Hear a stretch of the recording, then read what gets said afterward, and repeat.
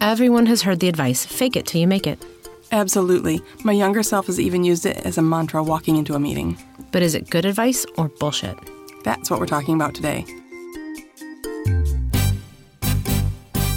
The Speakeasy Podcast. Honest conversations about leadership and sanity in the creative industry. I'm Karen Steffel. And I'm Jen Estel. Managing creativity in business, we probably have an opinion on that. No prohibitions. Clearly, we have cocktails. There's no surprise, listeners, that we are drinking something that looks like Valentine's Day. It is red, as you can imagine. It is beautiful, and it is called Love Potion number 9. This is adorable. It sort of tastes like a cherry gummy bear, so it's super, super sweet, so drink it in small quantities. And I think one of the, it's grenadine, pink lemonade, orange bitters, and gin's one of my favorites. But one of your options is to take our recipe and add a little bit more pink lemonade if you want to smooth out the flavor or have more than one. Or you can just add more of the aviation gin. That would work as well. That would thin it out, wouldn't it? Anyway, it's an adorable one. And the orange bitters are interesting because it adds a citrus flavor into the mix, which you don't really expect. Well, and the name is great, Love Potion number 9, right? So that's a perfect metaphor for faking it. Yeah, absolutely. Until you make it. That's right. Here it is, people. We've all done it. We've all faked our way through something. Personally, professionally, we all have. We've all done it. But is it good advice? Well, I mean, yes and no, right? So professionally, there are reasons why you might do that, right? So are you building a skill and you're using it as repetition to build that skill? Or are you facing your fears? So you're setting a lofty goal and you're kind of faking it for confidence to get yourself to that goal. I think it's absolutely situational. I think professionally, fake it till you make it is a complicated conversation, and we should unpack that because a lot of it has to do with your age and your experience and where you are and who you're with, right? Yeah. I think, as parents, we absolutely teach our kids to fake it till they make it, right? But we don't call it that. No. But I know you're scared, but go do it anyway. I know you're scared, but try. So that, in essence, is telling them to fake it till you make it. Right, but what we're trying to do in those situations is teach them perseverance, to keep going, or courage, right? To keep going even in the face of fear or even in the face of doubt or frustration. So faking it when you're trying to build your confidence or build your courage is maybe a good thing? Yeah, so I guess that's a really, really interesting question, though, Jen, because when is it, as an adult, we're teaching our kids perseverance or something of the like, but that's not what we're calling it once we're adults. What's that about? So maybe we give our children more grace and ability to learn than we give ourselves. That could be part of that. Absolutely. So if you're faking it till you make it, whether it's personally or professionally, I think it's sometimes you're faking your confidence to get through something, or at least that's been my experience. So can you turn confidence into competence? Yes, I think so. It takes some time. I mean, I'll be honest, when I was very new in my career, I faked it a whole bunch. I would absolutely say I could do something that I had no idea how to do. Yeah. I would act like I knew something in a meeting rather than ask a question. But I think all that comes from your lack of confidence, right? Now I have enough confidence in my skills and abilities that I would never think of not asking the question if a question comes to me. I think I've also, as a young leader, there were times where I was faced with something that my mentors around me even were like, oh, this is going to be tough. And I'll go, oh, it's good. We're going to be good. And I didn't know enough to know just how bad it could be. I didn't know enough to know what the risks were. So I just buckled down and did it. You know what I mean? I do, but that makes me laugh because the mentors knew you were faking it, right? Oh, for sure. And that's the funny part. On this end of the spectrum, you look at somebody right now who's faking it and saying, yeah, I got it. It's going to be easy. And you walk away, you're like, yeah, you don't have it. You don't got it. You have no idea what you're up against right now. Yeah. And so in some ways, when you fake it, it's obvious to the people you're talking to. So you have to be very careful about when you deploy that faux confidence card and when you don't. Well, let's talk about when you should. When you should? Yeah. Well, when we're walking into a room with a bunch of new people. Absolutely. As we mentioned in the intro, it's you got to fake it when you walk into a room full of, or when you're intimidated, right? So you got to put on your confident pants and smile. And actually, there's science behind smiling. Sure. So it actually, if you smile for long enough or stand in power pose for long enough, you can actually change the chemicals that are rushing through your body. So you're saying that faking it till you make it is an actual scientific tool? Yeah, there's science behind it. All right. Well, we're done here, guys. Thanks. At the end.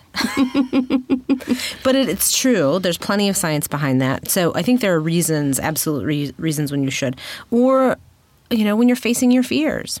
So whether that's walking into a meeting where you need confidence, or whether that walking into a meeting is scary because of you're an introvert or you're just uncomfortable around new people or whatever it is.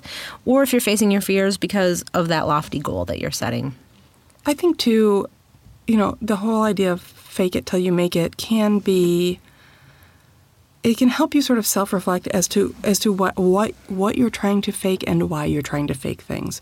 So both of us, having been people who were like, fake it till you make it, you can't do that if you don't have an inherent sense of confidence and an inherent sense that you will make it, right? Yeah. So if you don't have that inherent sense that I can do this, I absolutely can, then you wouldn't even fake it in the first place. Yeah. So is it when you're doing it for the right reason? Is it fake it till you become it? Maybe. You have a vision. You can kind of imagine yourself out there in the future being a different version of yourself, and you just keep on repeating the thing that you need to get good at until you get there. That's just visualization, right? You told me a story once about your stylist giving you like a wake-up call. Oh, yeah, sure. We were talking about this, the whole idea of fake it till you make it, and that's, I say I've absolutely done this before. I mean, I am not alone in the fact that I started a small business and called myself creative director of who? My cats? I mean, it was my spare bedroom with my cats. So creative director is a funny title in that regard because you're not directing anyone. Yeah. And we've run across companies where there's a company of one and somebody calls themselves a CEO. Yeah. I mean, clearly that's a fake it till you make it situation. Yeah. And I didn't understand that or realize that until, as that creative director, newly self-branded, my stylist said, well, I mean, you haven't really built a company, you've built yourself a job. And that really took me aback, and I was offended for a moment until I realized he was absolutely right. Yep. And he was a small business owner with 40 employees running a whole salon. So his perception of what it takes to run a business and me, quote unquote, running a business out of my spare room in the first couple of years, not even comparable. Just not. But that process of faking it till you make it or faking it until you become it, look, you are, in fact. That's true. A creative director where you're directing teams of people and cultivating growth and talent and taking care of clients and making a difference. Right. So I think sometimes there are reasons why you should, right? Yes. And there are reasons why you shouldn't. Absolutely. I think, if we were superheroes, there would be using your powers for good versus using your powers for evil. And I feel like it kind of falls into that camp. So if you're going to fake it until you make it and you're using that for evil, then you suck. That's one of the reasons why you should not do that. Use your scruples, don't be a dick. Yeah, I just feel like, if you're an imposter or if you're lying about who you are or what's available, and, you and I have talked a lot about this, and I'm not afraid to unpack it. It's just like when businesses or sometimes freelancers just say yes to everything and they pretend like they actually can deliver on something, and you're misleading a client, and there's, a significant chance you can't deliver. That kind of fake it till you make it is risky. And dishonest. And it's not, you're not being authentic to who you are, right? That's true. And I think that question about being authentic is part of it, because I think, especially when you're new in your career or you are trying to grow into a new direction, you might think you want one thing, but you want another. So if you're telling somebody, yeah, I can do that, just because you're desperate to have billing or get some exposure, but not because it's what you really want to do, then you really need to think back to why you said yes. And so a little self-reflection as to why you would fake it and what the reasons are behind it might lead you to having to fake it less. Yeah. Well, I think, too, another situation that I've seen is, earlier you were saying, people who are your mentors know when you're faking it, or people who are more seasoned than you maybe know when somebody who is more green is faking it. And I think, too, we've both had people on our teams who are really young and green who fake it. And when it's done for the wrong reasons so that you don't look bad, or you don't look stupid, or you don't look prepared. Those are the wrong reasons to do it, because what happens is we know that that's what's happening. And then it prevents the person who could be developed from asking questions and from really growing from the experience. So you pretend like you have it all together, and you skip over the part of saying, you know what, I have some ideas, but I'd really like some help too. And then you miss the opportunity to grow a little bit because you're faking, you're pretending. Yeah, you miss the opportunity to learn from somebody who has more wisdom or experience than you, or to collaborate with a team, which would come up with a different idea. And so it really is sort of self-defeating behavior sometimes. Yeah, absolutely. So maybe what I hear is that it kind of all comes down to the motivation, whether or not you should fake it until you make it. So are you doing it for the right reasons or not?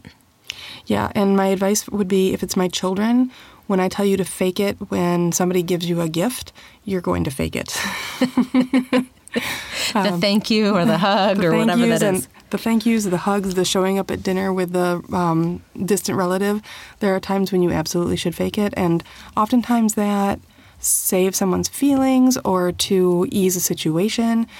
Faking it isn't always bad, and fake it till you make it, when you can use that if you're lacking confidence or you're in an uncomfortable situation, particularly socially. We talked about that. Both of us don't love social situations and places where we don't know anyone. Mm-hmm. And so you have to fake it to get through that, because you have to get through that in order to form a relationship. Yeah. So some places it's great.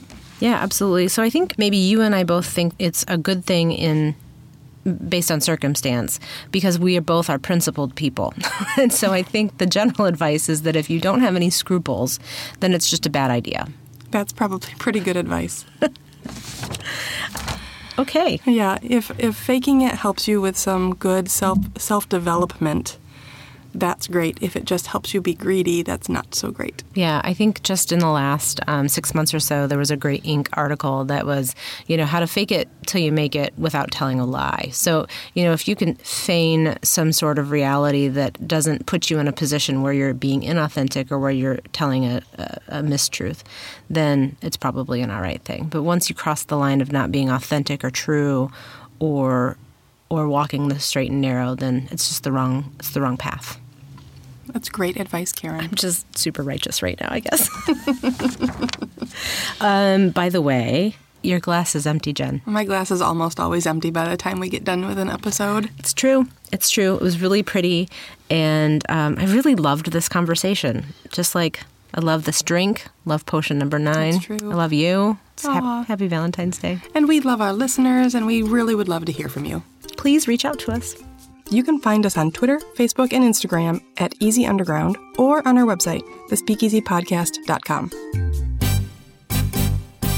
The truth is, we've passed the time when you could not think about your reputation. And small business owners know how much the opinions of customers, prospects, and referral sources matter to their business. So how do you manage your personal brand reputation online and in the flesh? Join us next time. Cheers. Cheers.